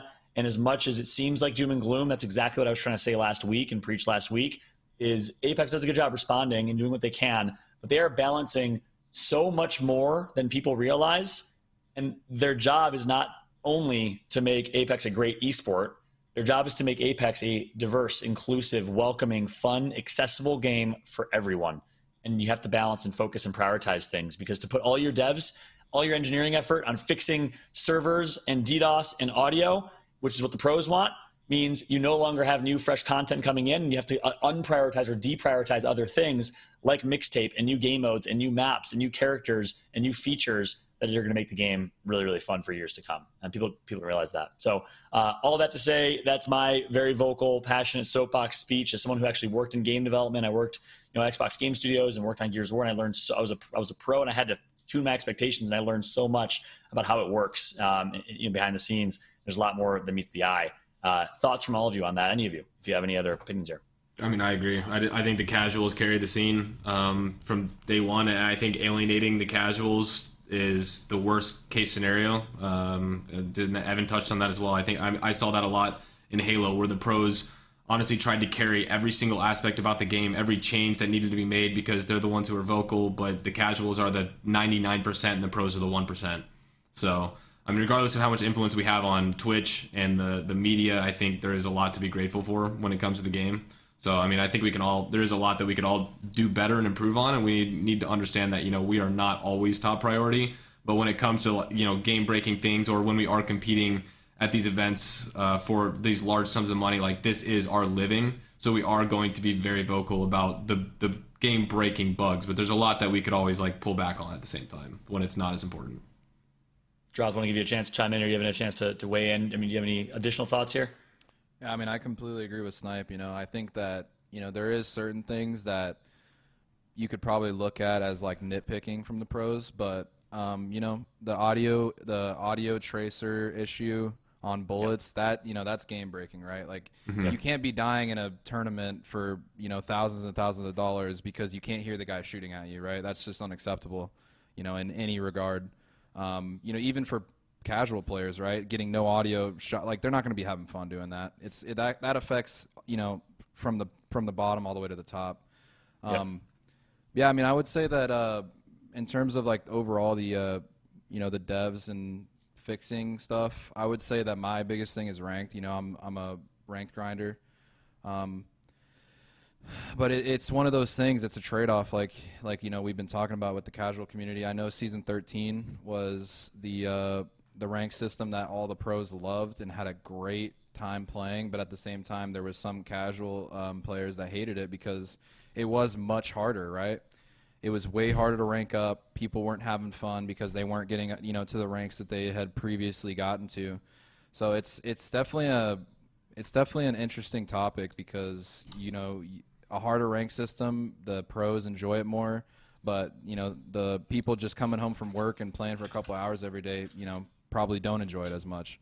So yeah, I mean, I don't know. It's kind of hard to find a balance, but I would say that in terms of rank systems, I would like to see it changed a little because I think even casuals have gotten bored of the rank system. There's not as many people watching ranked on Twitch, as there was in the past because it's just not as competitive, not as fun to watch. So I think that's my biggest thing with Respawn is I want them to change the rank system, which I think that they're doing. So. Yep. I agree with Snipe Down. I obviously was passionate, went a little tangent there with the casuals, but ultimately agree with you as well. Things that are game breaking, especially from an esports perspective, because y'all are competing for millions of dollars, like the Nemesis audio issue, they got hotfixed, great, and they reacted.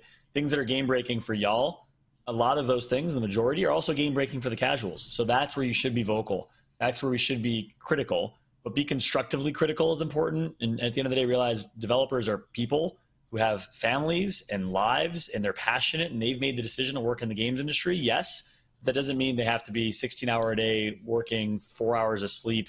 Employees of all of us, they still have a life to live, and we have to realize that and respect that wholeheartedly. So it's definitely a balance. I love the balanced takes that were shared here overall in the grand scheme of things. And overall, we all can probably agree that everyone can agree. We're grateful. We should be grateful because Apex is the best game with the best mechanics, for us at least. Probably many of us would agree ever. It's so much fun to play as an FPS.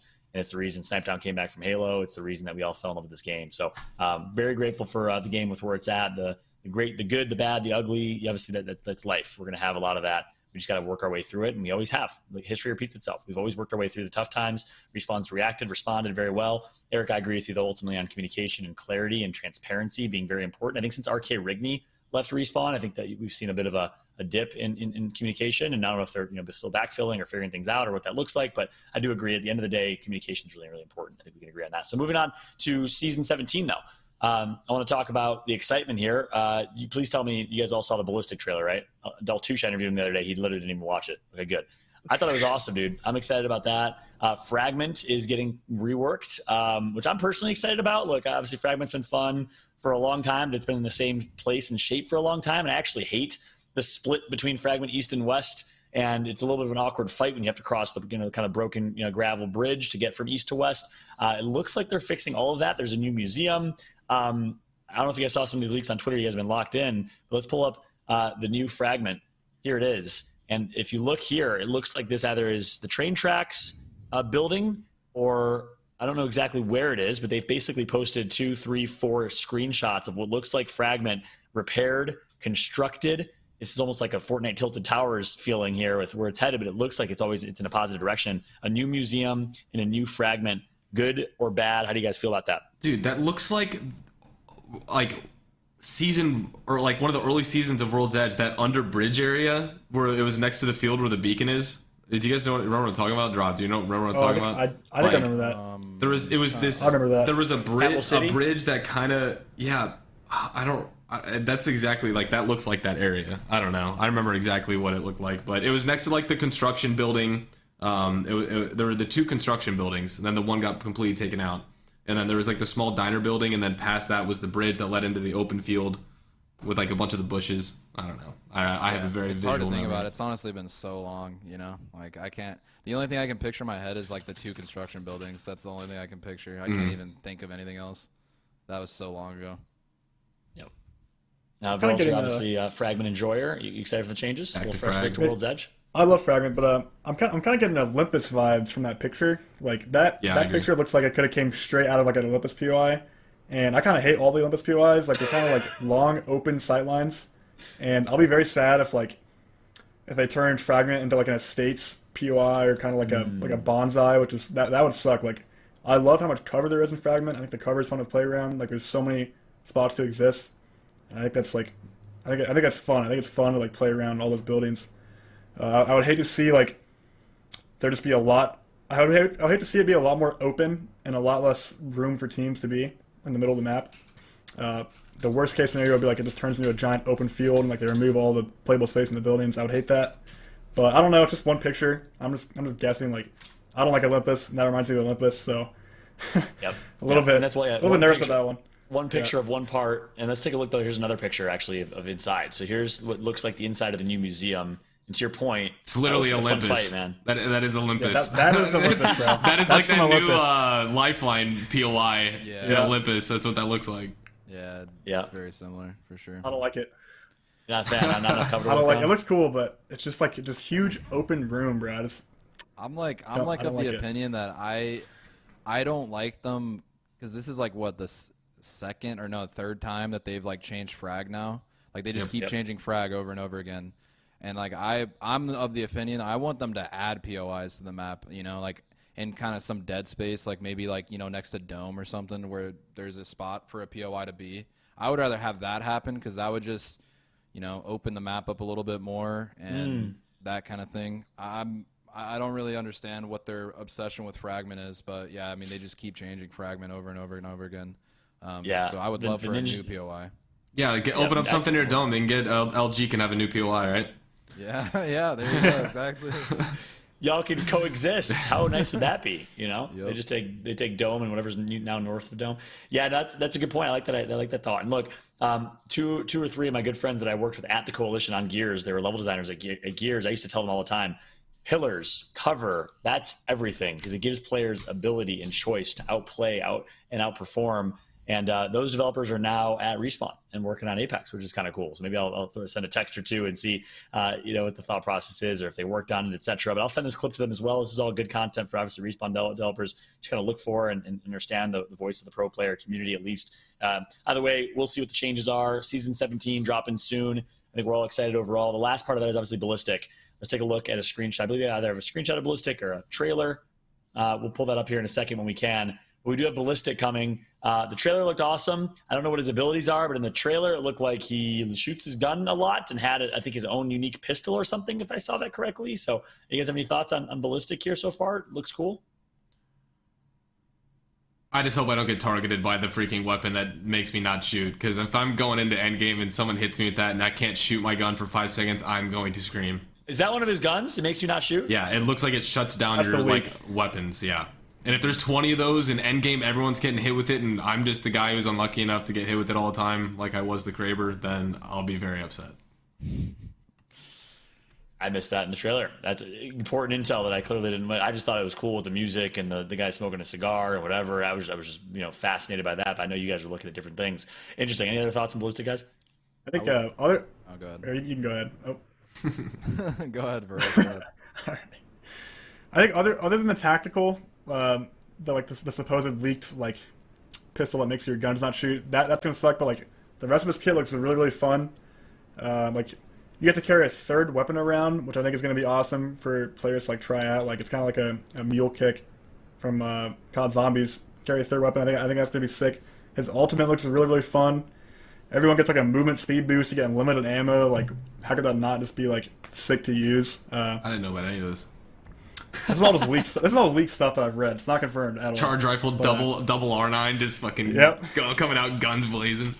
Yeah, dude. I've been thinking oh my god, what would I run? I'd run an R9 Nemesis PK or something. Imagine having an R9 and a PK for every close range fight.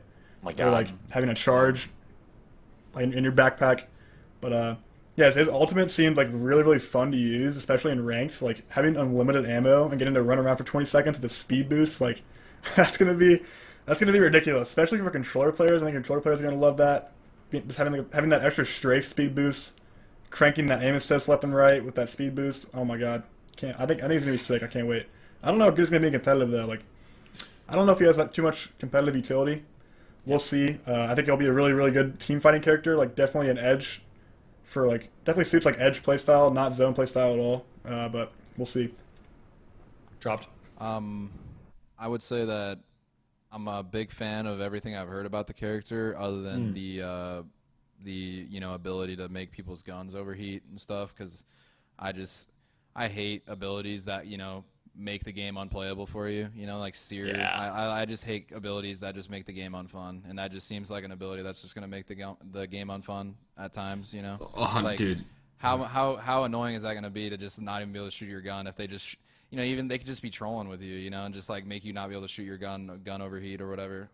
But yeah, I would say that's my only gripe with the character. I don't like abilities that just do stuff like that. So.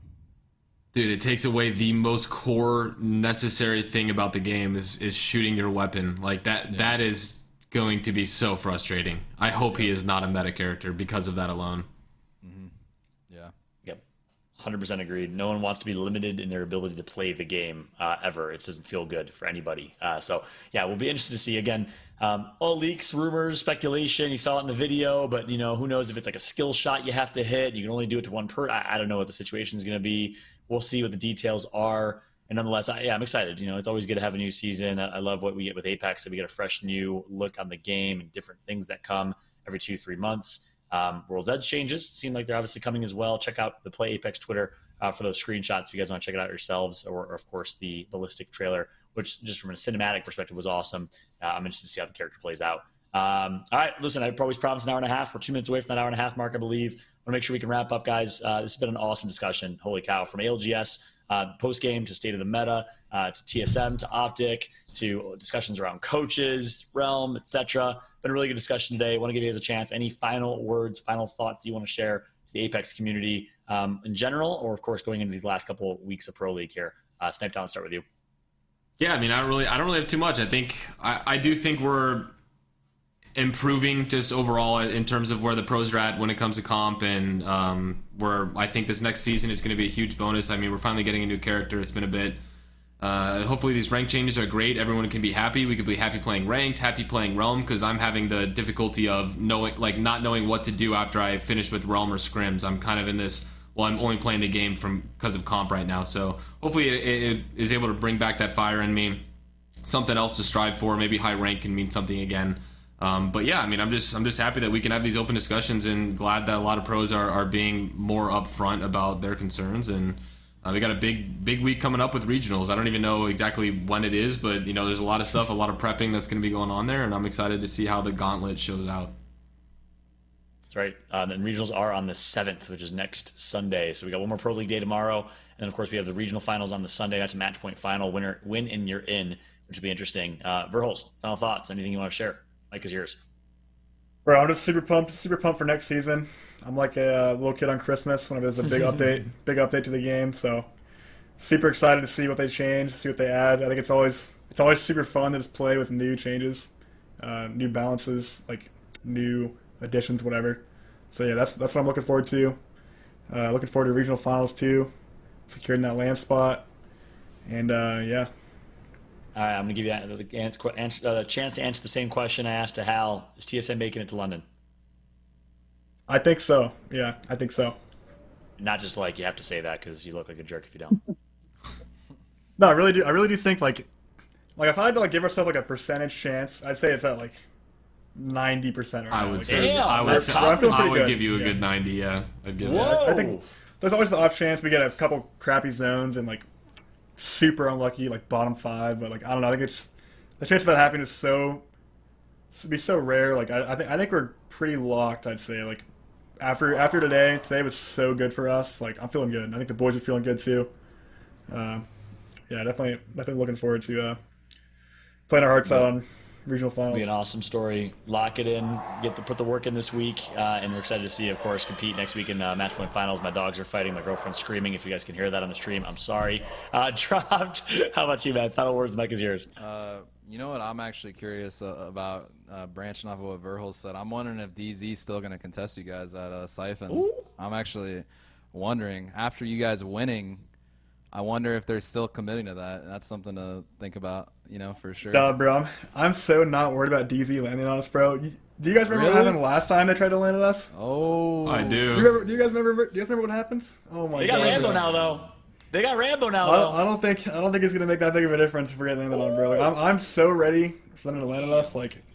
I think they're gonna get smoked if they try and do that. And I think they know. I think it's all a little bit of trash talk trying to be scary, but after today, they should be feeling way less confident about doing something like that.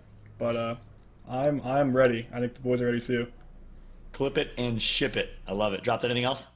No. I mean, pretty much the same thing Snipedown said. I think we're in an okay spot right now in terms of the game. I'm glad that there's podcasts coming around now where pros can start talking about the way they feel, what issues should be brought to the forefront of things.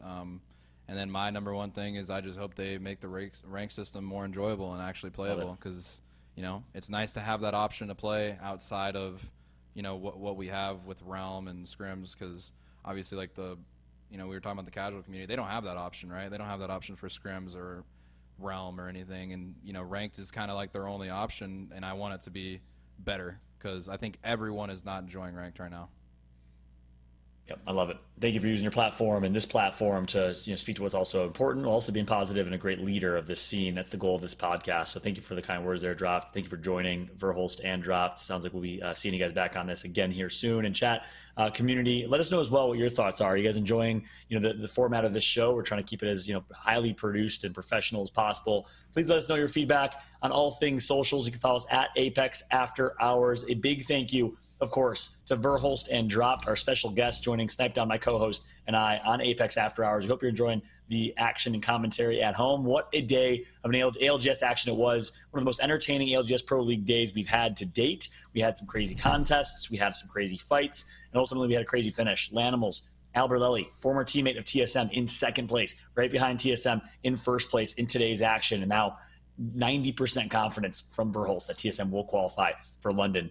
We'll find out, though. We have one more day of Pro League tomorrow. We will be doing another after-hour show tomorrow. Yes, confirmed. Lock it in. We'll announce our special guests who's going to join us tomorrow morning. So make sure to tune in tomorrow night after the ALGS Pro League on Sunday. And, of course, we'll be doing this after the regional finals next Sunday on the 7th as well. On behalf of myself, I'm Fallout, my co-host Snipe Down, Chrono Creative, our executive producer. Of course, Bella also throwing it down with the live tweeting and live clips, our social manager. Thank you so much, everyone, for watching. We hope you enjoyed the action and, of course, the commentary, the insights at home. We'll catch you next time for the Apex After Hours. Have a good night, everybody.